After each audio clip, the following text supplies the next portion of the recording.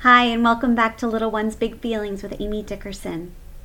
Today we're going to talk about coping with emotions.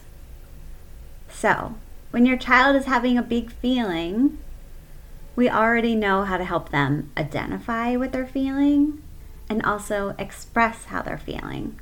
But what I think is the final piece of this is learning ways to cope with their feelings. First of all, we want to normalize feelings. We don't want your child to feel like when they're having anger, sadness, or anxiety that there's something wrong with them. All of these feelings are so normal.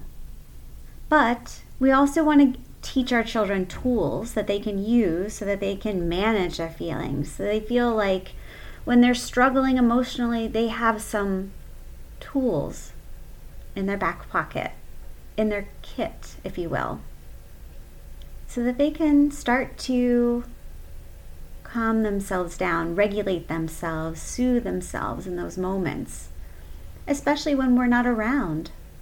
As we talked many episodes ago, we talked about co-regulation.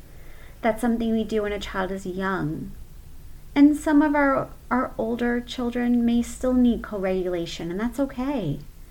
We're there for them when they need us. But it's also really nice to help your child identify coping strategies that help them feel better, so that when we're not around, maybe when they're at school or on the bus or at an activity and they feel anxious or they feel hurt because they've been rejected by a peer, that they'll have some things that they can do, some skills that they can use. And teaching these skills early in life will help them understand that they have the power to ride that wave of emotion.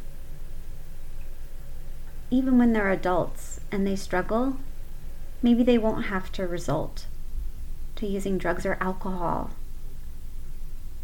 Maybe they can just go for a walk or exercise in some other way, or read a book or journal or ask their partner for a hug. There are endless possibilities of coping skills. It really just depends on what works for you. And even as parents, we need coping skills. When we're having a rough day, what's going to help us calm down? I know for me, it's walking my dog every day in nature, and if I can, meditate. I learned these things in lockdown when my emotions were high.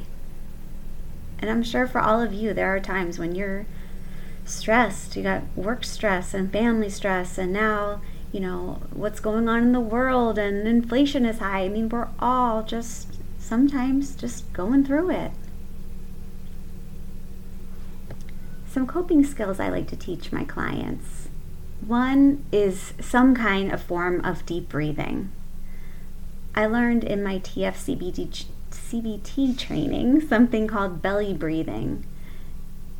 For little ones, it's really fun if you have them lay on the floor and put a stuffed animal on their tummy.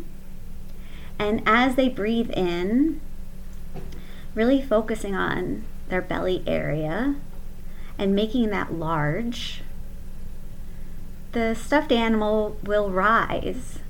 And as they breathe out, the stuffed animal will fall. And I even had a client once refer to it as the stuffy elevator, which is so adorable. So that is just a fun way to teach a child how to engage in deep breathing. And as we know with neuroscience and mindfulness training, that when we breathe, we can calm our bodies and minds. It is so powerful. It's something that is always available to you, anytime, anywhere. And you really only have to engage in it for a short period of time for it to make an impact, which is so wonderful. So there's deep breathing. Another great tool for coping is, like I said, some form of exercise. I love yoga, but maybe some kids aren't into yoga, so maybe they like to play basketball, or maybe they like to ride their bike, or I don't know, fill in the blank. Movement, as I mentioned earlier in the episodes, it's a way to release emotions in appropriate ways, releases feel-good endorphins in our body, nonverbal expression for when words are not enough. Another fun mindfulness exercise is have your child imagine that they're holding a cup of hot chocolate. And the hot chocolate's very hot, so they have to blow on it maybe a few times. And then they can take a sip. And you can ask them, do you have marshmallows or whipped cream on your hot chocolate? And ask them how their hot chocolate tastes. And maybe they need to blow on it again. I mean, the possibilities are endless. That's another fun one you can do. Lastly, maybe you ask them to notice what's around them. What's something you see right now? I see a tree. What's something you smell right now?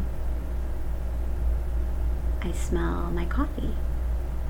What's something that you taste? I just had a mint. What's something you hear? I hear my AC blowing. What's a texture that you feel? I feel my smooth dress. So there you have it. Just a few coping skills that you can teach your child. Coping skills are out there. You can always Google it, find some more ideas. And as I've been saying all along, if you feel like your child needs professional help, please don't hesitate to reach out. We're here to help. I hope you found this episode to be helpful. Be well, and I'll see you next time.